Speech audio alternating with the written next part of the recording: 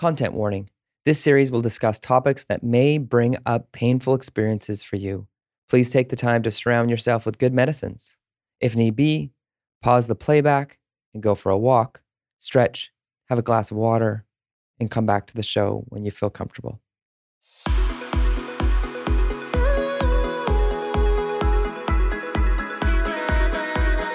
Welcome to the Métis Speaker Series. I'm your host, Darian Kovacs.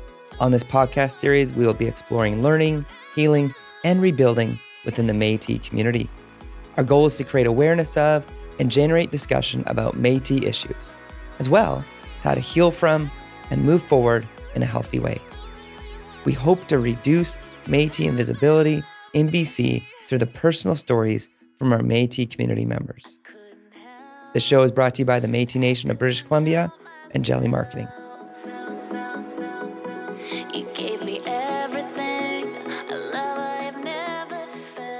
So my name is Denise McCuaig. I am in the territory of Secwepemc Ulu, more specifically Kamloops to Secwepemc. So I'm in Kamloops, BC, where Kamloops First Nations members of the Shuswap Nation reside. And I have been in this territory since 1999. But I actually grew up in northern Alberta, in a farm outside of a community named Stony Plain, west of Edmonton. Yeah. And my Métis roots come from the St. Albert Mission, or what we now know as the city of St. Albert, just outside of Edmonton. That's amazing. Well, I was born in Edmonton and grew up in Spruce Grove. Oh, so just okay. Nearby. There you go. That's great. So when you hear the term healing can mean so many different things to so many different people. What does it mean to you when you hear that word? I guess for me in my journey, and it's been a pretty long one, I immediately go to the thought of emotional and spiritual healing. Because I think that that's a piece of ourselves we tend to neglect. I think sometimes people hear healing and they think about the physical, the recovery of the body from some kind of illness or burden of disease. But for me, it was more the spiritual and emotional side of life that created barriers to daily living in a good way. And until I actually started to address that significantly, it often manifested itself physically, right? So just being able to make that mind-body connection, for me, that's about healing. And to expand on that, what barriers did you experience and how did you overcome them? Okay. So I think with hindsight being 2020, I probably spent the majority of my teens dealing with depression and anxiety. And then in my mid-20s, when I was a young mom with 3 small children, I started to really experience it in a really profound way. And so just even being able to get out of bed and care for my children became almost an impossible task. For the first time in my life, I started to experience what we call suicide ideation, or thoughts like things would just be better if I wasn't in the world anymore. I had been open about that with my general practitioner, with my family doctor, and he'd been trying me on different medications. Back then, Prozac was the newest and greatest thing. So I had been on a dose of Prozac, and I actually got worse. And so in my mid-20s, for the first time in my life, I found myself hospitalized in a psychiatric unit in a small rural hospital here in BC. And I spent a lot of weeks there. So it's funny, though, when I've had these moments in my long journey with mental health, where I experience being my best self, or what we would consider recovery, that's when I can start to notice that I don't have lower back pain.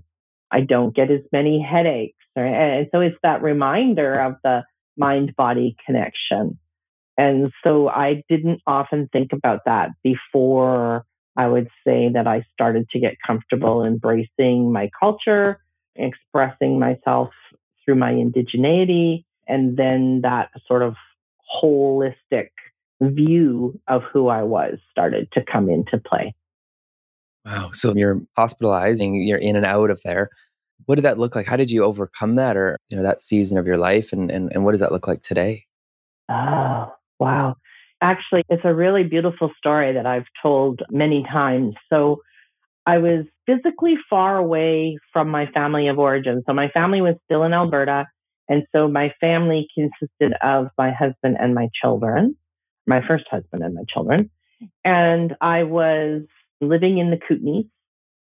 And I had seen an ad on Shaw Cable that said that the Kootenay Region Métis Association was going to be having a meeting. And I thought, oh, maybe I can meet people that way. I'm Métis, so I'll do that. I'll go there. And I built a relationship in that community, and then that led to an employment opportunity at what was then the Ktunaxa Kinbasket Tribal Council. They're now known as the Ktunaxa Nation Council. And so I got my very sort of first job that wasn't waitressing or retail or, yeah. And I was working for the Tribal Council when I became really mentally unwell.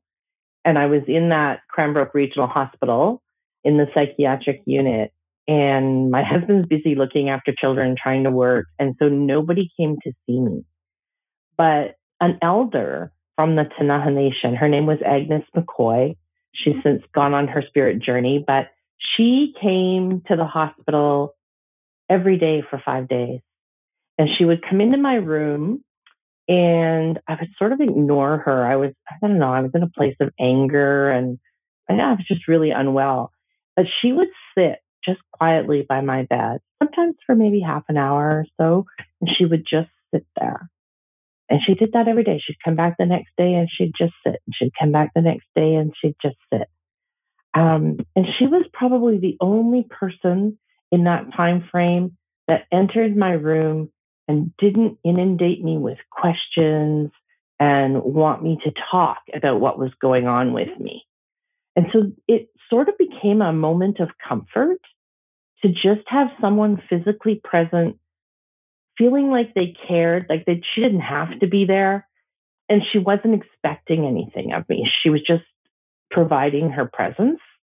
And I realized that I started to really crave, when is she going to get here today? You know? And on about the 5th day, she came in my room and she said, get your shoes. I talked to the nurse and they said, I can take you away from here for a couple of hours. We're going out. And so I put my shoes on and she took me out of Cranbrook and we drove through her community of St. Mary's, Acum. And we went past the St. Eugene Mission Residential School, which was just starting to be renovated for the purpose of a hotel and casino they were developing. We went past all of the houses along the river and along the St. Mary's River. And we got to like this meadow and there was a large tree there. And we got out of the van and we started to walk through that meadow. And she stopped me and she said, I want you to listen very carefully. She said, when I come here, I can hear the laughter of the children because this is where we used to gather to play and to be together before I ever had to go to residential school. And so she said it was a really special and spiritual place. And then she asked me what it is that I wanted. What did I need? And I answered her the same way I had been answering the nurses and the psychiatrists for a couple of weeks. I said to her, I just want to be me. And she didn't push, like she didn't question what that was. She just looked at me and she said, I totally understand. It's really hard to go through the world as a Native woman. I think you need to scream. And I said, I can't do that. And to me, that thought of standing in this meadow and screaming was, it was unprofessional. It wasn't civilized. It was pointless. But she really pushed me. She said, no, you really need to do it, Denise. Just scream. And so I did. I started to scream. And I might cry telling you about it, but it was the most profound sound I had ever heard. It was like a trapped animal. It didn't even sound human to me. And it just kept coming and coming and coming. And pretty soon, I don't even know how long I screamed for, but all of a sudden these dogs came, these 2 large dogs, and they started to circle my feet and they were crying. They were like, and she said to me, she said, they heard you and they've come to bring you comfort. And I fell to my knees, and those dogs, I don't even know where they came from. We were quite a ways from like the nearest house. Like I'm thinking a couple kilometers. But they started to lick the tears from my face, and they whimpered and they cried and they nuzzled my neck. And I was now just this sobbing heap. And then she walked up to me. She put her hand on my shoulder and she said, I want you to look to the sky. And I looked up, and there was a bald eagle circling over the river and the meadow. And she said, Creator has sent him here to you to take your pain. And it's okay to be angry. It's okay to hurt. It's okay to be mad. And you don't have to hold that by yourself. Creator is going to take that from you. And that eagle is going to carry it. And you don't have to have that as a burden in your life.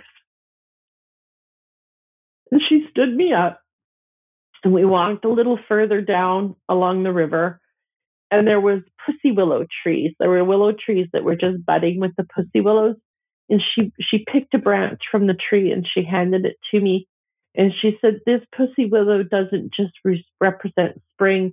This pussy willow represents the birth of your new life. And you can have this as a reminder that you were born today. And going forward, things are going to be different. It was the most amazing experience of my lifetime. That was like 30 years ago. That's how long ago it was, but I can still feel it today, like it was happening in the moment. And it absolutely changed my attitude, and it changed how I was going to approach things. So I don't want to give the impression that I didn't leave that psychiatric unit weeks later with a significant diagnosis of mental illness, that I was on lithium and risperidone and Seroquel. And I mean, the list just kind of goes on. And after being on those things for a year, I started to develop tremors and shakes. And yeah, I mean, it was a difficult journey. And I can say now, 30 years later, that I believe that I live a good life in recovery because I've been able to blend Western medicine and their knowledge with my cultural experience that Agnes helped to launch for me.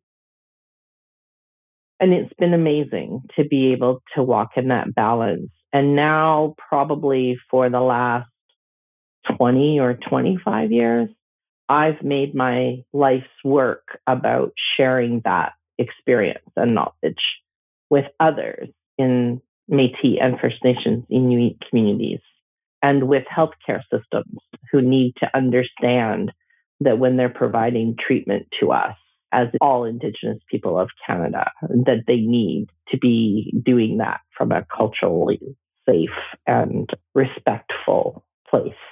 So it was my first time in a psychiatric unit. It was a significant diagnosis, but it was the birth of my identity as an Indigenous woman who could walk with pride and comfort. Have you since taken anyone else to a field to scream to help them be reborn? Yes, actually. I think a lot of the time when we're working on our mental, emotional, and spiritual health, we tend to practice mindfulness, where it's about sitting in the quiet and it's about listening to our body and our minds and our spirit. But I really learned from her that sometimes you need to push through that in other ways to get to that place. And maybe it's because of my bipolar mind racing 200 things at a time at all times. I call it internal zooming. It's very hard for me to be mindful in a quiet way. And now I know that it can be safe to scream, that there's no harm or risk in that. So it's about knowing what's right to do in the moment and not being afraid. Yeah. Yeah. That's great. Thank you for sharing that. Mm-hmm. I want to ask about the term blood memory. Yeah. And how it affects a generation of healing and your perspective on that. Sure. So blood memory is something elders have talked about for a long time. It's about being able to feel or understand things in your blood, in your bones. I think some people would describe it as that ability to connect to spirit. Others might describe it as being like deja vu, that feeling that you've been there before. And so I think we have a long history in our community of understanding that blood memory exists. But in the last 10 years, science has been really focusing on something called epigenetics.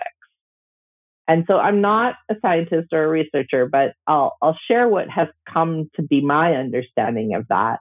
So we all have a DNA chain, right? That's how we are developed at a cellular level. And that DNA has markers that's handed down from generation to generation. So it wouldn't be uncommon for anyone to visit their doctor and they're going to ask, does your family have a history of heart disease? Does your family have a history of diabetes? And we will accept that question and we will know that that's about us potentially having a hereditary factor, right? So that's in our DNA chain, right? That's blood memory. That's an example of blood memory. But what we also know now is that that DNA chain exists in an environment that helps it pass messages from one cell to the next. That's called epigenetics. And so you have to kind of envision them as being like little post-it notes that tell your DNA where it needs to go, what it needs to do. And so that saying things like you are what you eat, that's true because that's one of your post-it notes, right? That's part of the epigenetics that supports your DNA. And so diet and exercise really do matter. And epigenetics has been looking at the impact of the environment on our DNA chain from a perspective of intergenerational trauma. So Dr. Amy Bombay, an Anishinaabe researcher, has done a lot of work around the impact of residential school and intergenerational trauma in the term of epigenetics, the impact to our blood memory. And so for me, even that screaming that happened was writing a post-it note for me. It was releasing something in the environment of my DNA. And so I really try and talk, especially to our young people, about how, because so many of us, we've been impacted by our own history and we maybe are not growing up in a way where we feel really connected to our Métis culture or our understanding of what it is to be Métis. But we don't have to be afraid of that because it's in our blood memory. And so it's about sitting in a place where you're trying on the opportunity to explore your culture through connection to community and just seeing what resonates with you. Is there something about the fiddle music that, makes you tap your toes and feel comfortable? Is there something about being around other Métis people that makes you feel like you belong? Maybe it's the drum that resonates with your heart. I think that is all blood memory in action. And it's what allowed me to feel like I had the power to heal and to have recovery. Because that Métis community in the Kootenays back in the early to mid 90s, they became my family. And so them and many members of the Tanaha Nation who welcomed me into their territory, they just set me on a path of starting to be able to live in a way that I felt the world saw me from the outside. That's amazing. Now, youth that are listening and youth that get shared this, what would you tell them right now to assist them as they heal and rebuild our nation? I would really tell them that culture is not static. Culture is something that continually changes and grows, and that we can be part of many cultures at one time. So, for example, if I am a young person entering university, being a university student comes with its own culture. It's going to sort of shape the way that I have discussions and dialogue with people and formulate thoughts and challenge my ways of thinking against the way other people think, for example.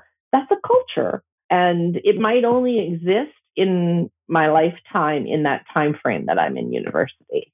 But there will be pieces of that lived experience of being a university student that will follow me forevermore going forward. And so I think for me, exploring our history as Métis people, being connected to the current community of Métis Nation of BC and the chartered communities across the province and other ways of connecting with our families and our Métis citizens, that's about building our cultural post-it notes that will be influencing our DNA, which will ultimately influence our future generations. That's And awesome. I want our young people to know that there is no right or wrong way to be Métis. Don't ever let anyone tell you that you can only fiddle but you can't drum, or that Sweat Lodge is only for First Nations and not for Métis. Because we are truly a blending of both the European and the First Nations culture of this land. We are one of the original peoples of Canada, and our blood memory will tell us what feels right. And so even today, I'm wearing my sash like a scarf. I learned that from the youth of the Métis Nation of BC, being with them at revitalizing our culture camps and other activities and seeing them wear their sashes with pride like a scarf. Because I was kind of being old school. I was like, oh, the girls wear it across their chests and the men wear it around their waists. And even that's changed for me as an elder. I'm thinking that's not very gender fluid. And so now when I'm in a sashing ceremony, I ask the young person in front of me, how would you like me to sash you? How would you like to wear it? And if they told me like a scarf, I would be just as honored to put that scarf or the sash around them in that way, because our culture is fluid and there is no right or wrong way to be Métis and express our indigeneity. Denise, that's amazing. And for those that are interested, how does one who is Métis get sashed? Oh, I think it happens in a lot of ways. It would be hard to be sashed as a Métis citizen if you're not engaged in being part of the community, for sure. So being connected in some way to the larger Métis citizenship is definitely a pathway to having that happen. But you might be sashed because you're participating in a youth culture camp, or you might be sashed because someone is recognizing your educational achievement. In Kamloops, I work closely with Métis Elder Family and Community Services, and we don't just sash, but we also honor shawl our moms, our young moms, for the role that they're going to play in their baby and children's lives. So there's lots of ways in which to be honored. Right now, Thank You for Listening is a report about the Métis experiences of violence and murdered and missing Métis women and girls that's just come out. And we talked about the Women Warrior Sash, which is a vision of the Métis youth of British Columbia, who said, our Métis women and girls are too invisible in this campaign and this acknowledgement of the women who are missing and murdered across Canada. And we want a sash that moves them from being invisible to visible. So sashes come in many forms, many patterns, many colors, and there are many pathways, but I think it's about being engaged in your community and being prepared to give of yourself. It's great. So we started off talking about healing and what that word means. And I need to know medicine and harvesting medicine. What are your favorite medicines to harvest? So I do smudge, but it's not one of the four sacred medicines that I think of when it comes to healing in medicine. For me, my healing in medicine is blueberries. When I was a young girl, my family went out blueberry picking every year at the end of August. It's an actually ongoing family joke. My little brother has his birthday at the end of August. It's an ongoing family joke that he doesn't get to have a birthday party because it's blueberry picking time. There's just things that needs to be done. And I think when you're 5 or 6, peanut butter used to come in a big can, Empress peanut butter, and sometimes it would be a Nabob coffee can. But my grandfather would make you a blueberry picking pail of your own with a coat hanger handle. And so you'd have your little peanut butter or coffee can, and you'd have a responsibility, even at 5 or 6 years old, to fill that can with your blueberries. And so we went in mass to the blueberry field of northern Alberta. And when I say in mass, I'm talking aunties and uncles and grandparents and cousins. And it was a place where you sang songs. I know now that was to keep the bears away, but I didn't realize that as a child. And so when I think about blueberries, it's not just about the vitamin C, and they have a nutritional value, but it feeds my spirit because it reminds me of ways in which my family connected. And it reminds me of the importance of being together. It reminds me of the peacefulness that comes from being on the land.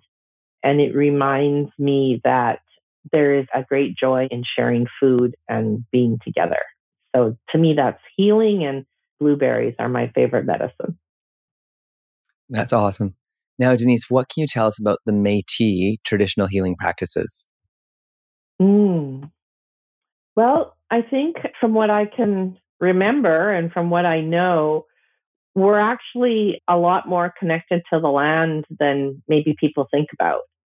And so there's lots of ways in which we use what Mother Nature provides to us to heal. So one of the things that I carry, I was given me by one of the other. This is a piece of diamond willow. It's like a piece of fungus that grows on the diamond willow. This is really good for headaches, for example. So you can just burn it, the tip of it, and then you inhale that little bit of smoke that comes from that, and it will help your headache go away. So there's just, Mother Earth is bountiful. And I don't think there's a whole lot of modern produced medication on the market that didn't start in a formulary related to plants somewhere in the world. So even every time you take an aspirin, it may be synthetically produced now, but its origin is really based on our knowledge. And so I think Métis people were very much relied on, especially by the fur traders and the settlers who came to our country to explore and expand and capitalize on the fur trade. Without our knowledge of the local medicines, they wouldn't have likely survived our environment. So our history with healing medicines starts from the moment of our conception as Métis people. That's great. Thanks, Denise. Is there anything else you want to share with listeners? No, I guess maybe there is. It's take the opportunity to explore where you've come from. Take the opportunity to envision where you'd like to go and create an environment for your blood memory that's going to be impactful for generations to come. Yeah, we have a history from the early 1700s that we can be proud of.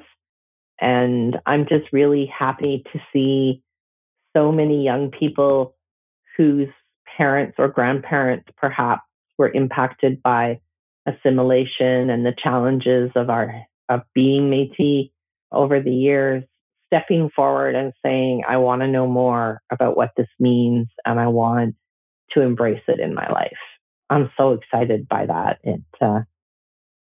It makes me feel proud and just happy that we can now live our lives in a way that our grandparents and our great grandparents were maybe denied the opportunity to.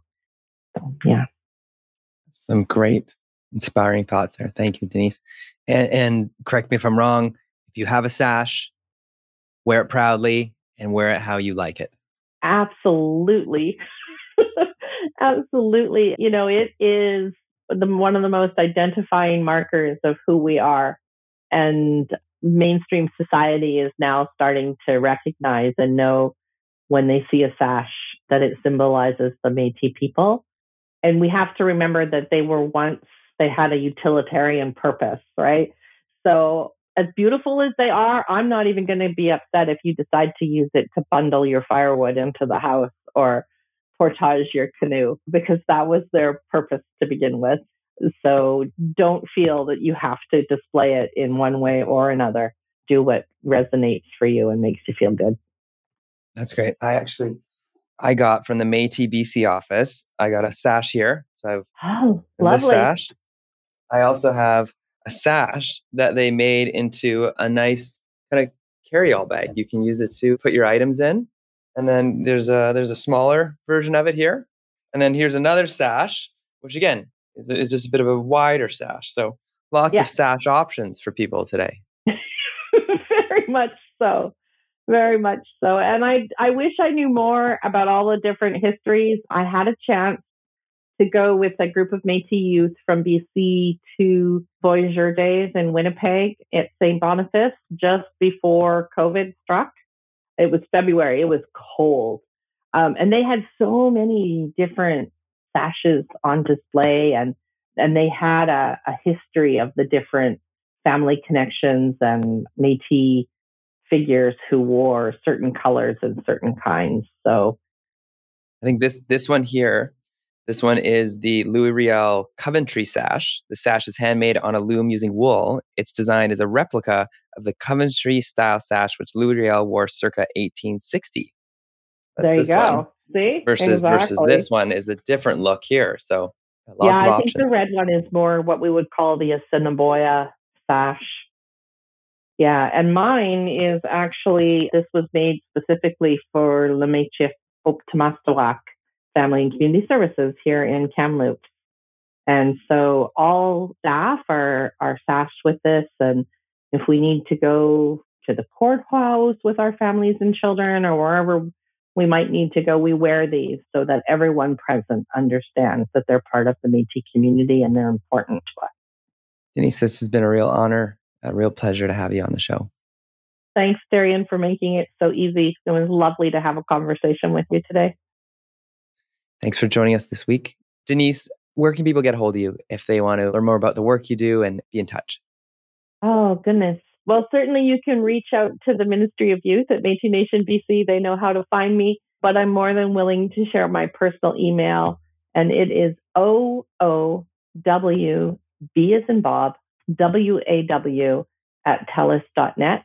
It's an acronym that my staff gave me over 25 years ago. So if you're worried about forgetting it, it's only one woman, but what a woman @telus.net. OOWBWAW. That is awesome. Oh, what a woman. Denise, thank you for being here today. And I look forward to continuing to learn and grow. And I think I've learned so much today from you. So thank you for sharing so much. Merci.